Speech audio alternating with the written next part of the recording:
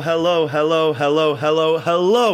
7 hellos there for no reason whatsoever. Welcome to the Talking City podcast. My name is Dan Murphy. And another hello goes to Mr. Simon Bajkowski. Simon, how are you?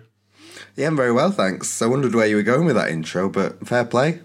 It came to me right as I was just about to record. I was thinking of something. I had to crowbar in something somewhere, and I thought that was the best way to go about it. Because, you know, Manchester, it's all blue. It's blue because City win, and it's blue because United, well, we all know what happened, and I'm sure we all enjoyed it very much, as did, I'm sure, every City fan enjoyed Saturday afternoon when the Blues defeated Newcastle 2-0. So you were there. It seems, like City are kind of, as we were saying last week, getting kind of back to their clinical, comfortable winning best, even against a side that are wounded after their defeat, but a good side, a side who did trouble them for parts of that second half. But in the end, City kind of got through a troubling period where maybe in maybe last month, they might not have come away with all 3 points. Yeah, I think you hit the nail on the head with that, really. I liked watching them on Saturday. I thought they were good. I enjoyed the performance. It wasn't perfect, and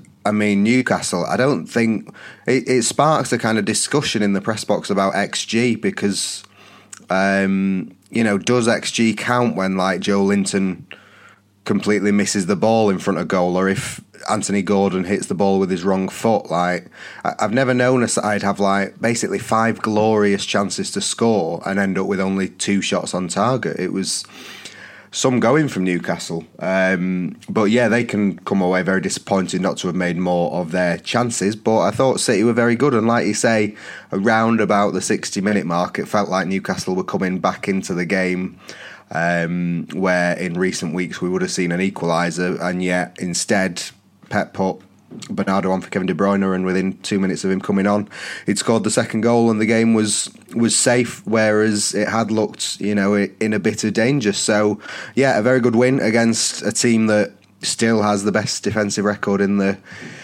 league, and a team that was not in great form coming into this game, but still needed plenty of quality to beat them.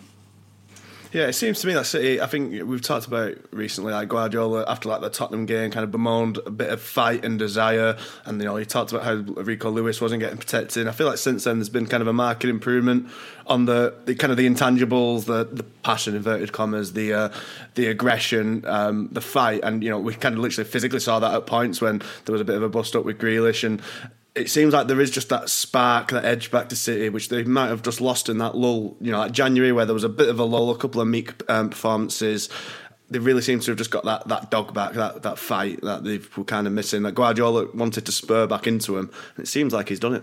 Yeah, it's now, 5 wins and 2 draws from the last 7. And while, the 1-1 draw at Nottingham Forest can't be dismissed because it fits into that habit of City conceding from their first shot on target, which has happened kind of too often this season. But if you assess those 7 games as a run, then the performance against Forest was very, very good. Probably one of the best. It was just one of those, in another season, one of those off days. And in this 7 games, it's an off result, where the performance has been good. And I think the performance in those 7 games since they lost to Spurs at the beginning of February has been very, very good. I mean, for me, it's just like having the life back in the team.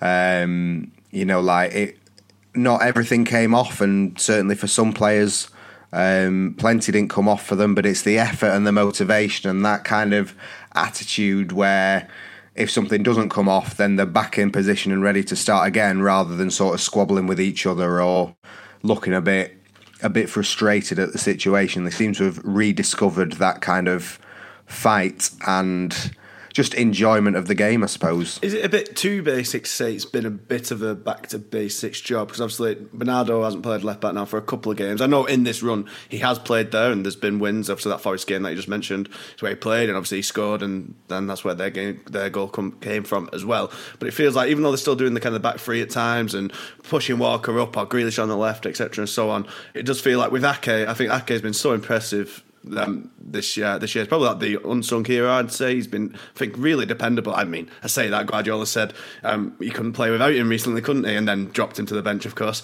The enigma continues. But I thought he, at some points in that first half and towards the second, he made some really crucial blocks, interceptions, and it seems like just having a bit more of a defender in defence, no matter what the defence ends up being, if it's a 3 or a 4, just feels like it's given City a bit more of a solid foundation for the rest of the players to go and work the magic. Yeah, I think so. I think as well, kind of, it's just more players coming back into form, which again is like incredibly basic, because it's like, well, they play well and they do well, and they don't play well and they don't do well. But, you know, like Rodri had his worst game in ages at that loss against Spurs, and then since then has been really, really good. Grealish has been really good throughout. Foden has picked up his level. Bernardo has picked up his level where he'd kind of slipped a bit and was struggling to get into the team. Obviously, the 7-game coincides with Diaz coming back into the team, who's been immense since he came back. Nathan Ake, as you say, very, very good. So it does just kind of feel like players are finding their rhythm again. And, you know, those... what's the word? Just those difficulties that didn't seem able to be ironed out for ages after the World Cup have finally seemed to be sort of going away, and this kind of City machine is ticking again. Well, I think we kind of forget at times like the World Cup happened almost, and Guardiola said many times before it happened, like, we don't really know how any players are going to react, whether they'll be injured or tired, fatigue, etc. And it clearly was, only Grealish and Mahrez didn't go to the World Cup, of course. Only Grealish came back from the World Cup and was immediately pretty much back, to his best, the best he's probably ever been at City. So I think it's reasonable to expect, looking back now, that they had a difficult month, 6 weeks or so, because they came back from an unprecedented break in the season. Maybe it'll take time to kind of get back into the rhythm, especially when a few players like Foden and De Bruyne didn't exactly have the greatest World Cups anyway. I know some had better than others. The Spanish lads didn't do that well either, did they? So it's like, we said loads before the World Cup, we don't know how it's going to be. It could kind of be a disruptive influence, and maybe we've kind of forgotten that to an extent, of giving them some slack when that disruption has kind of bared fruit, and now they seem to have kind of ironed those problems out, as you say. No, I think it's really true. I think it's almost like too easy to say, oh, well, the World Cup was an issue. And I remember, putting that to Guardiola a few weeks ago, or maybe like 5-6 weeks ago, and he was like, no, can't be an excuse. And he's kind of right that it can't be an excuse, but also, you almost can't afford to ignore it. It could be a reason. Yeah. And, it was a weird World Cup in terms of timing, but also, with the conditions and the heat, people were either, playing in heat that they don't play in every week, or if they weren't playing, then they weren't training to the intensity that they'd train every day with the clubs. And then you've got in the tiredness and the fatigue of just a whole World Cup. It's mental and psychological, and normally if you have a disappointing World Cup, or your country has a disappointing World Cup, you've kind of got the summer to get over it a bit, whereas here you're sort of thrown straight back into a title race and said, right, well, you've got to be straight back on it. And then also we're still at a weird time in the Premier League, because kind of, normally in March, the Premier League is further on than it is now. So you've got that pressure of thinking, oh, we're in March, we need to be at this point, and we're not at this point. But it's because you've had a 6-week break in the middle of it, and, there's still a third of the Premier League season to go. So, yeah, it's understandable that would affect players, and, whether it has affected some players more than others. And, I think City have been more affected than other teams because they sent so many players to the World Cup, and so there's more unknowns from that. But, that, like you say, that can't be an excuse, but it can be a reason for why some of the form has been problematic, and some of the players have taken so long to get their mojo back, really.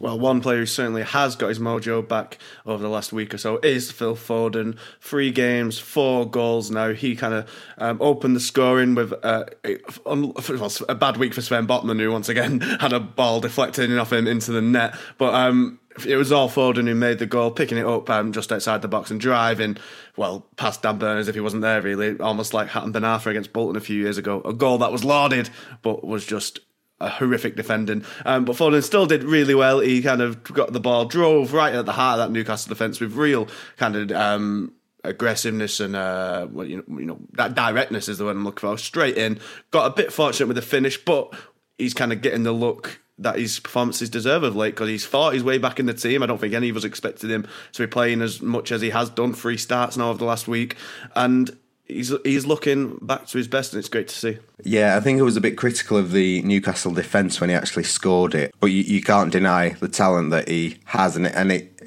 can't remember if I said it on the podcast or not, but I wrote at Bristol City that, yes, it was only Bristol City, but when he's in that mood, when he looks better than anyone else on the pitch, it kind of doesn't matter who he's playing against, because he just turns it on and he beats players, and that is exactly what he did for the goal. He beat Dan Burn, and then Bruno and Joe Linton both tried to get the ball off him and both kind of messed it up, and it came back to his path and he turned it in off Botman, but there was no real time in that move that you ever thought, no, he's not in control of this, even though there were times when he wasn't. He just has that feeling about him that he's going to make something happen, and really good to see 4 goals in a week, and another kind of important goal as well. I tend to find with Foden, he tends to score like the first, or like he scores important goals. He doesn't just kind of tap in the 4th and 5th in a 5-0 win. A lot of his goals tend to be early ones, or ones that kind of change a scoreline, and that is the sign of a big player. And huge encouragement for City to have this Foden sort of coming into the form that he is for the last 2 months of the season. And not to kind of toot my own horn, but months ago at this point, I said City needs to go back to the front 3 of Grealish, Haaland and Foden on the right. How did it look? I think it was only the 5th time it's actually been played this season, but another win with it. How did City kind of look as a forward unit, with Haaland and Grealish as well as Foden? Yeah, they were very good. I think it's the 6th time, actually. Sorry to burst your bubble. But 5 wins and... Impossible. 5 wins and that 1 draw against Nottingham Forest. So very, very good. And Foden kind of got the headlines. He kind of tailed off in the second half a bit as the play kind of switched from him. But as he did, Grealish kind of stepped up. And Grealish kind of got no headlines on Saturday, but had a really, really impressive game again on that left. Kind of occupied Newcastle defenders all day, and it just feels at the minute like when Grealish gets the ball, it just kind of sticks to his feet like a magnet, and you can't get it off him. And then Haaland had, one of his best games probably in terms of the teamwork. He didn't score a very presentable chance that he should have done with a header in the first half, but he was combining with Foden in the first half. His feet and the speed of which he was doing things, he was like matching Foden, and it's quite something to see someone as tall as Haaland is doing that. And then he got the assist for the second goal and was delighted with that. And then Grealish and Haaland, like, we've seen them become a bit of a partnership, and they've got plenty of chat off the pitch. But it was very, very funny to see them wasting time at the end of the game with the short corners when Grealish kept taking it to Haaland and Haaland kept booting it out for another corner off a Newcastle player. It was like Newcastle were like lining up almost all 11 players being like, right, I'm going to stop you. Anton deck double like there. Yeah, it was quite something to see, and they very much both enjoyed it. So yeah, plenty of promise in that front 3. A shame for Riyad Mahrez. There was an Algerian journalist after the game who come all the way to see Mahrez play, and sort of said to Pep that he'd angered the people of Algeria by not playing him. And it's hard because, Mahrez has done so much and has been in such form for like the last 3 months or so, but whoever is left out on the wings can feel hard done to because they're all playing so well at the minute. Well, that's the good thing. I think a few weeks ago it was the case of it had to be Grealish and Mahrez because they were the only two in form. Even Bernardo couldn't really play there; he wasn't at his best. Foden, obviously, as we've touched on, was kind of out the team. But now it feels like any of them could play there, and it's the perfect timing for that to happen, given the run of fixtures that are coming and the importance of them. But can I just get one thing straight with you? Are you telling me Haaland can do more than just score? Yeah, I'm sorry to shock you. People on Twitter had me believing he was just a goal merchant, one that only scores 32 goals. I mean, what a shocking signing that is. He's up to 5 assists for the season for City, so and 5 Premier League assists as well. So only De Bruyne has got more than him in the City squad this season. So yeah, but also his touch was really, really good. His touch was probably one of the best it's been outside of the box. It kind of let him down a few times in the box, which is just like the inverse of what we used to be seeing. But you don't kind of worry about that because he scored so many goals. But it's really encouraging again to see him developing and being more involved with the team as well. The one potential kind of dark cloud after the game was Foden was talking about a foot injury he's been dealing with. It seems like he kind of re-agitated it against Newcastle. He's been managing it for a kind of few months now. Guardiola touched on last weekend how I thought actually Guardiola was quite interesting in his press conference the other day, how he said it's normal for Phil. He's 5 years in the team. He's gotten better every single season. I think he was quite really honest about it, I thought, and quite how he's never slagged Foden off like he'd slag anyone off, of course, but he's never thrown him under the bus or criticised him for being poor. He's always defended him, even though he's not played him when he's not been at his best. But as he said in his press conference last week, this was bound to happen. He's still only 22. He's young. Every year he's improved year on year. You're bound to hit lulls at some point. It's absolutely normal. And I thought the way he talked about that, really lengthy answer, I thought that was really just great management and really great explanation. But I think you touched on the piece that went out on Sunday night. It's been a new season of completely new stuff for Foden, having to deal with, for the first time in 5 years, not playing as much, not scoring as much, not being as good, not improving per se, and then managing this injury as well, which has been quite tricky for him, it seems. Anyone who sees or hears him say, "Oh, I've suffered an injury again in this game," might be worried by that, and it is a concern that he's still having to manage this injury, but at the same time, he stopped and spoke to a couple of us for quite a while, really, after the game, and his answers were really mature on his injury, and speaking about having to go to Pep and say, "Look, I need to rest." This is a kid who, everyone says, he'll have the ball at his feet for hours and hours and play far more than he's supposed to play. It's quite brave, I think. Yeah. As we've seen, if he voluntarily kind of steps out of the team, as we've seen, he could quite easily not get back in all season if Mahrez and Grealish are playing so well, at least for the big games. So for the good of his kind of conditioning and his career and his form, to say, "Listen, take me out, I need to be," it's really brave, I think. Yeah, and somebody said to him, would you have gone and asked that 2 years ago? And he sort of said, the damage that he did against United, he had to. So he thinks he would have done anyway. But it does seem like he's really taken a mature approach, and kind of the approach that he had to, really. Because from the sounds of it, these kind of things, if physios can't do anything for it and it comes and goes, then, if it really doesn't get sorted out, then you're kind of looking at surgery. So the best option is for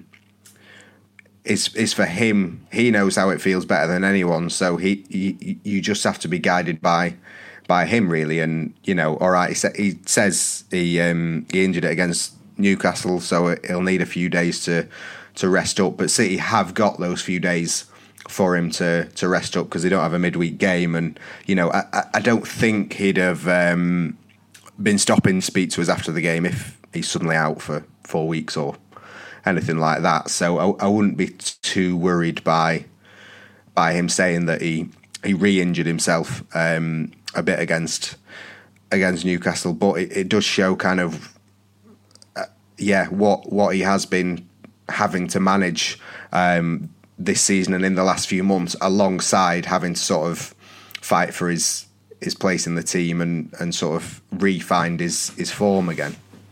I think it's quite a nice direction of where football's gone in general, because you can imagine maybe even 10 years ago, but certainly like 20 years ago, players would have the kind of inclination in their head that they have to play through the pain, even if it goes on to kind of damage them, not just for the careers, but for the lives, if they can hardly walk or play with the kids or whatever when they eventually retire, because they played on with so many injuries and really damaged their bodies.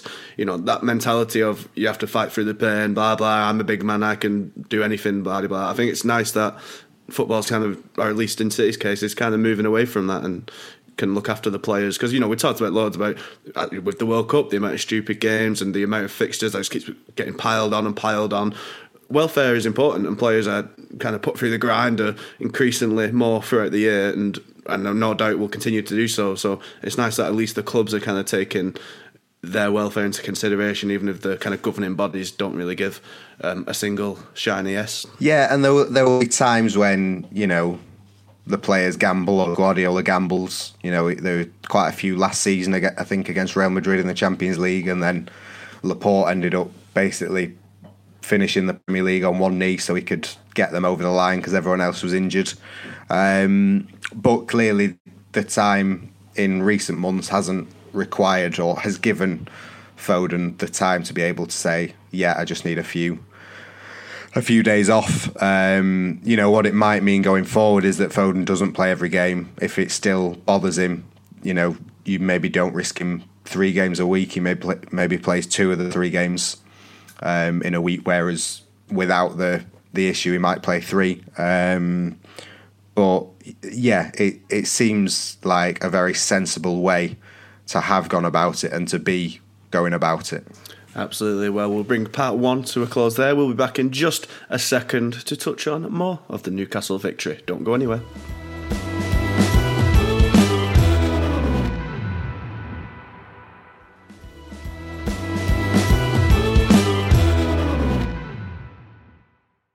Hello. I'm only joking. We don't need to do that again, do we?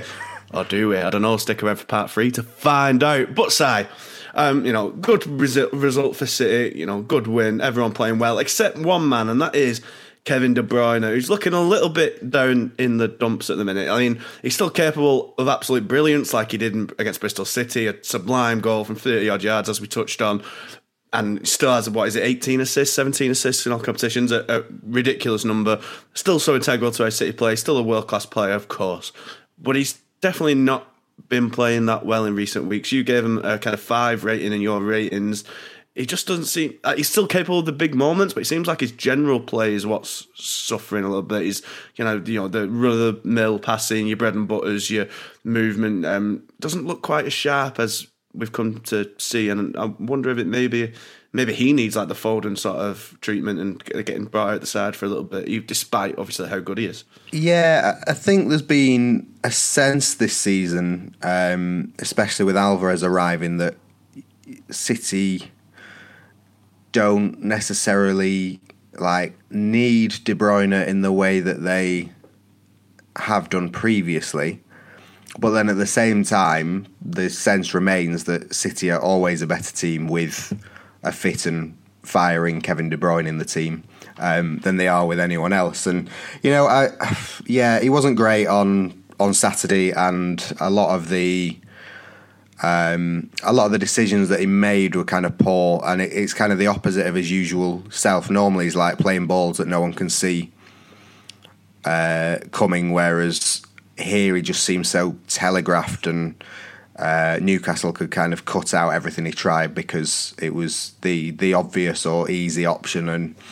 And his passing just wasn't there. I mean, I don't get too worried by it because I think kind of the effort was there, and you know, he was still tearing about the place trying to get something going. And there was a moment at Bristol City in the second half where City were sort of having wave after wave of attack, and the ball's going out for a throw-in, and De Bruyne runs full pelt to keep the ball in play and stop it going out, and runs so that he ends up like by the boards. But he's putting in that kind of effort where he's so committed to the team doing well. He's almost like a squash player where he looks better where he's not doing that running, and he's just kind of stood in the middle orchestrating everything and sending everyone this way and that. But he's not in great form. But like you say, a De Bruyne not in great form is still capable of things that most other footballers aren't. So I think we will still see him play plenty of minutes. It's just... a case of him refinding his best, I think. Well, do you think it's a case of maybe he's trying a bit too hard, like you say, running about, trying to maybe force things to happen, and he's not quite letting it naturally happen like he's so good at? Maybe, I don't know, it just feels like something. It's not. So he still scores the goal, so it's kind of nitpicking, but he's clearly not at the same level he has been. But he does have lulls. You have to remember he had the illness, didn't he, the other week that kept him out of the Leipzig game and then on the bench for the Bournemouth match. So maybe he's not quite at 100% fitness himself yet either and just needs a bit of time. But, while everyone else is picking up their levels, it seems like De Bruyne is the only one who hasn't.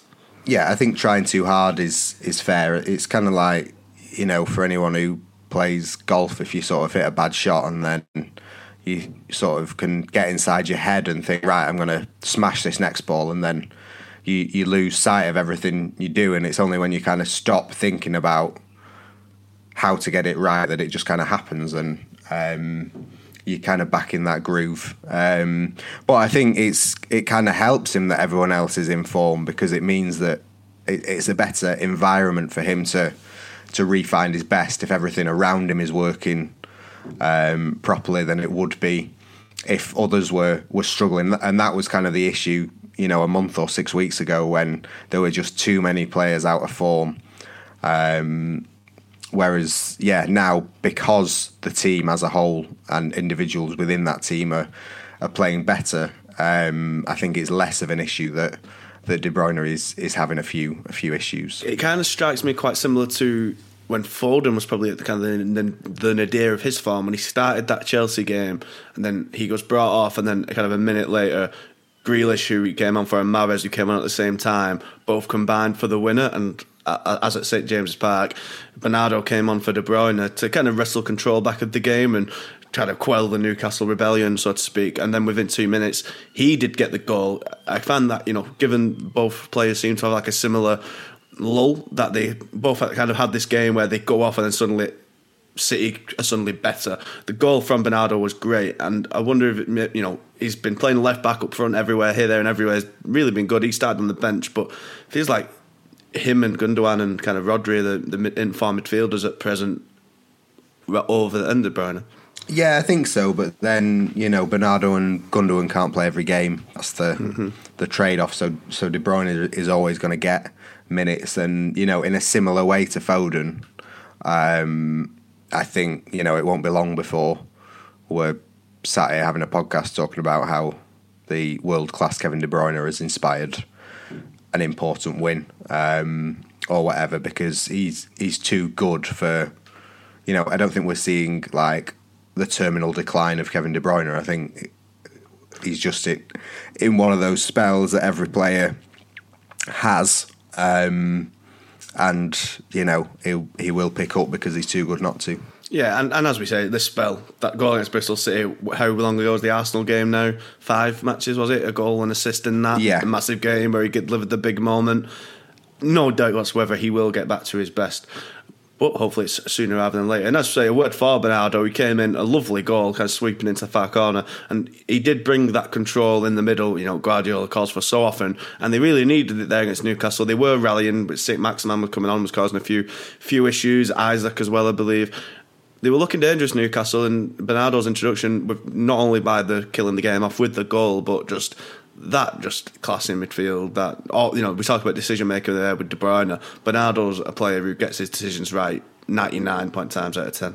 Yeah, and they're very different players in that De Bruyne is fundamentally about risk taking, and Bernardo is about control. and he was very, very good on Saturday at giving City control. And again, that is exactly what Guardiola wants as the Champions League comes round again, and as the FA Cup moves into the later rounds, knowing that he can have these players that he can turn to, that he is sort of certain will deliver the job he wants them to.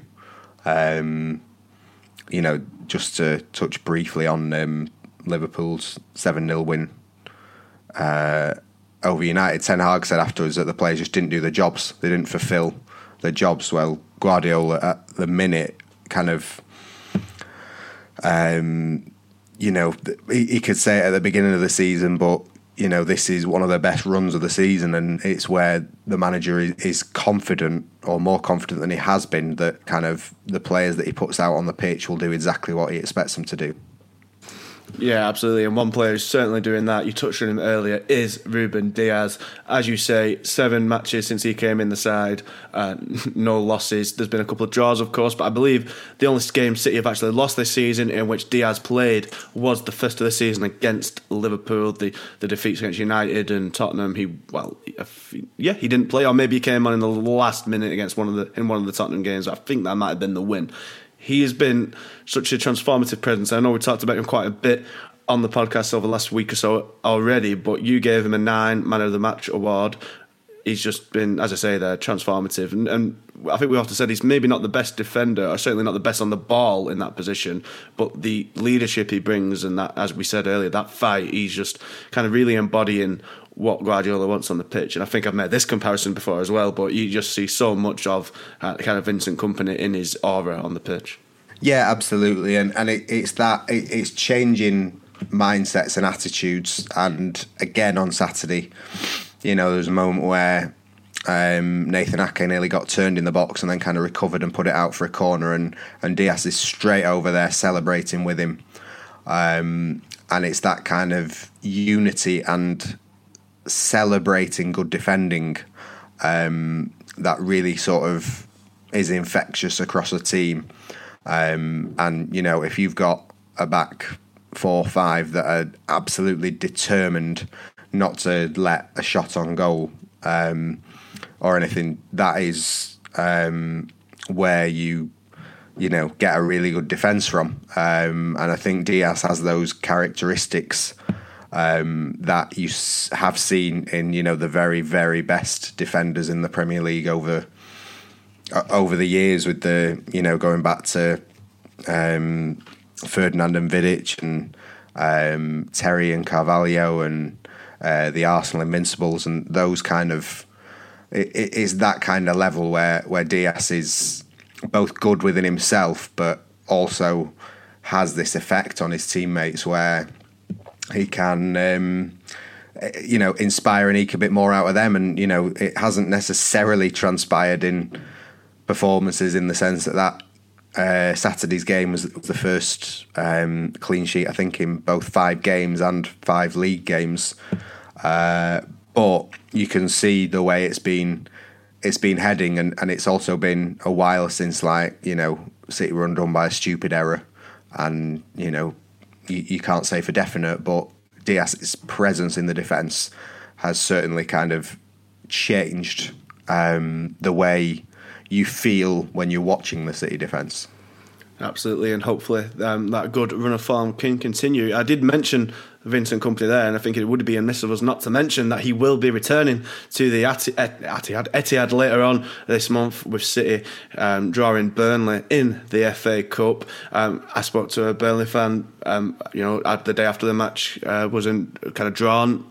I think the sense in Burnley is that Vincent Kompany will be back in the City dugout on the blue side one day, and Guardiola certainly echoed those thoughts when he was asked about it in his press conference ahead of Newcastle. It's set to be a lovely occasion, I'd wager. Kompany will no doubt get an absolute hero's welcome to the Etihad, and it might not be his first. Well, he's certainly going to be back next season should he stay in charge of Burnley, because they are almost certainly bound for the Premier League, but the reunion's happening sooner than we expected, and as I say, it might not be the only time. Yeah, Guardiola very, very complimentary about Kompany, and he has been about him as a person, as a player, but His managerial ability now really coming to the fore, and you know what Guardiola likes as well.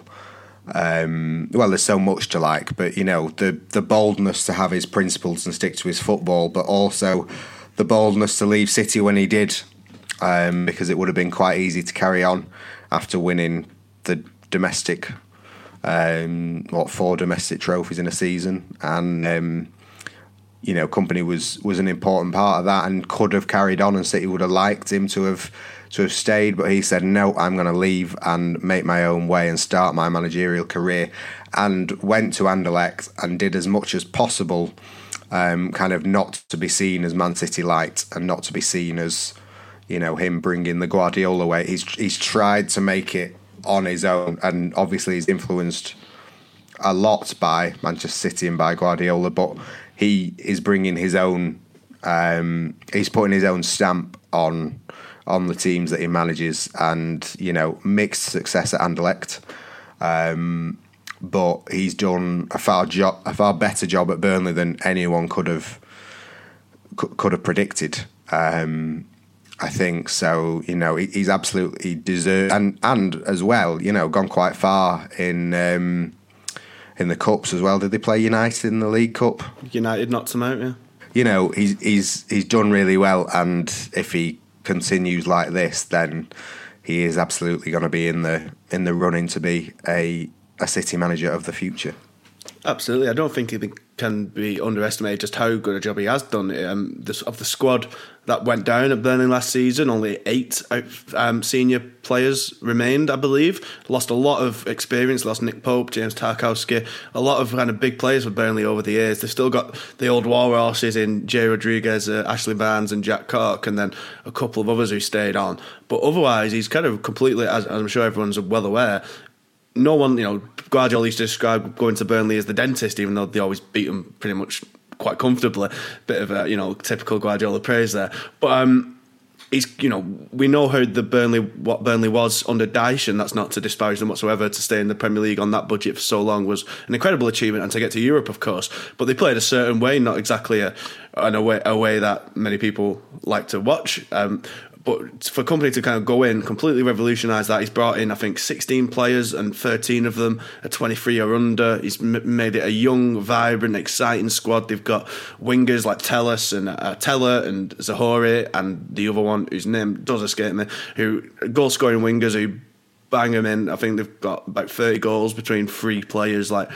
And as you know, you try and say that, you said there, and rightly so, that he's not trying to just copy Guardiola, but as I was talking to this Burnley fan, that the inspiration is clear. The going to the back 3 out of possession and changing the shapes and pushing up with your full-backs, and it's all honestly, it almost seems destined that he will be back at the Etihad one day. And you know, we've seen mixed success with that. You know, for every Zidane there's a Lampard, for every Guardiola no less there is a Pirlo, but it feels like Company could hopefully be more Guardiola than that one day.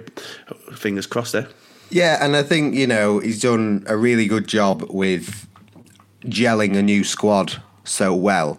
But he's also done a really good job in the players that have remained, like Ashley Barnes, in getting them to play his type of football. And, you know, that's not to brand them as, like, particularly limited to one style or to even, you know, be too limiting of the football that Dyche played. But the...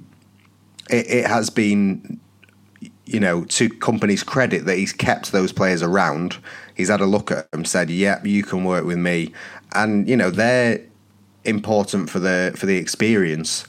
And you know, he as he did at Anderlecht, he's kind of recognised that Burnley, kind of couldn't do it all with just this young new squad. You know, you do need the experienced heads, especially in the Championship, to get you through. So, like I say, there's an awful lot to like from what he's done. Mm-hmm. And we'll certainly look forward to that match. But we'll bring part 2 to a close there, and in part 3 we will look forward to this week's fixtures.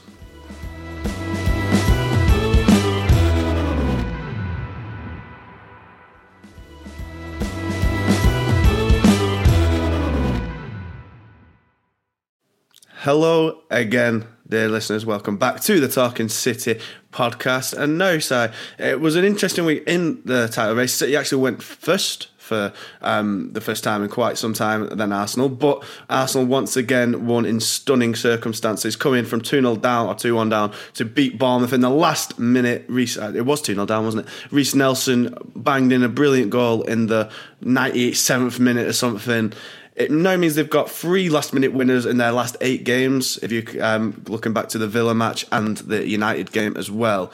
Now, obviously, that's really impressive, but I'm wondering, is it a sign, the classic sign of champions win when you're not doing well, etc. and so on, or is it maybe a sign of that a slip-up is coming? Obviously, United are in great form then, but we're by no means an easy opponents, but they had the loss before that Villa game at City, and then Everton was in there as well, weren't they? And then to Villa and Bournemouth, 2 games you'd expect them to win quite handily. I saw City battered Bournemouth just last week.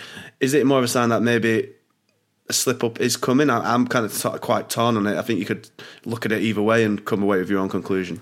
Well, that's the funny thing, innit? Like, if City win the title, then we'll point to these games and say, oh, we knew a slip was coming. But if Arsenal win, then it will be seen as, as the stirring comebacks that drove them to the title. I know when I think Arsenal had just equalised, and someone turned to me and said this could be their Southampton game, when Man City beat Southampton 2-1 in late Raheem Sterling goal in 2017-18 and sparked those kind of wild scenes at the Etihad. I've seen it described as the best moment ever at the Emirates for Arsenal. Their 97th minute winner by people who've seen basically every game at the Emirates. So it's huge for Arsenal, and a bit like when they came back to beat Aston Villa, the win feels better for them having nearly lost it. Galvanising. Yeah, and it kind of means more when you know what you nearly threw away. But at the same time, it's draining. It's very draining to have those kind of emotions of nearly losing a game and then coming back, and the euphoria will have been off the scale, but it's still an emotion that needs looking after, and it still takes it out of you, that relief and celebration. And can Arsenal keep that going for another 12 games? I thought they were very, very impressive against Everton in midweek, and I thought they were more impressive against Everton than they were against Bournemouth, and you're always going to play better in some games than others. But I think overall, the response from them losing to City has been very, very promising for them. And we've spoken about how well City have done and how good City look. They're still 5 points behind, having gone pop at the Emirates. So, yeah, Arsenal, things looking very good for them, and City know that that they are going to have to put a big run together if they are to win, because I think those comeback victories for Arsenal would show that they're not going to sort of collapse in the final 10 games.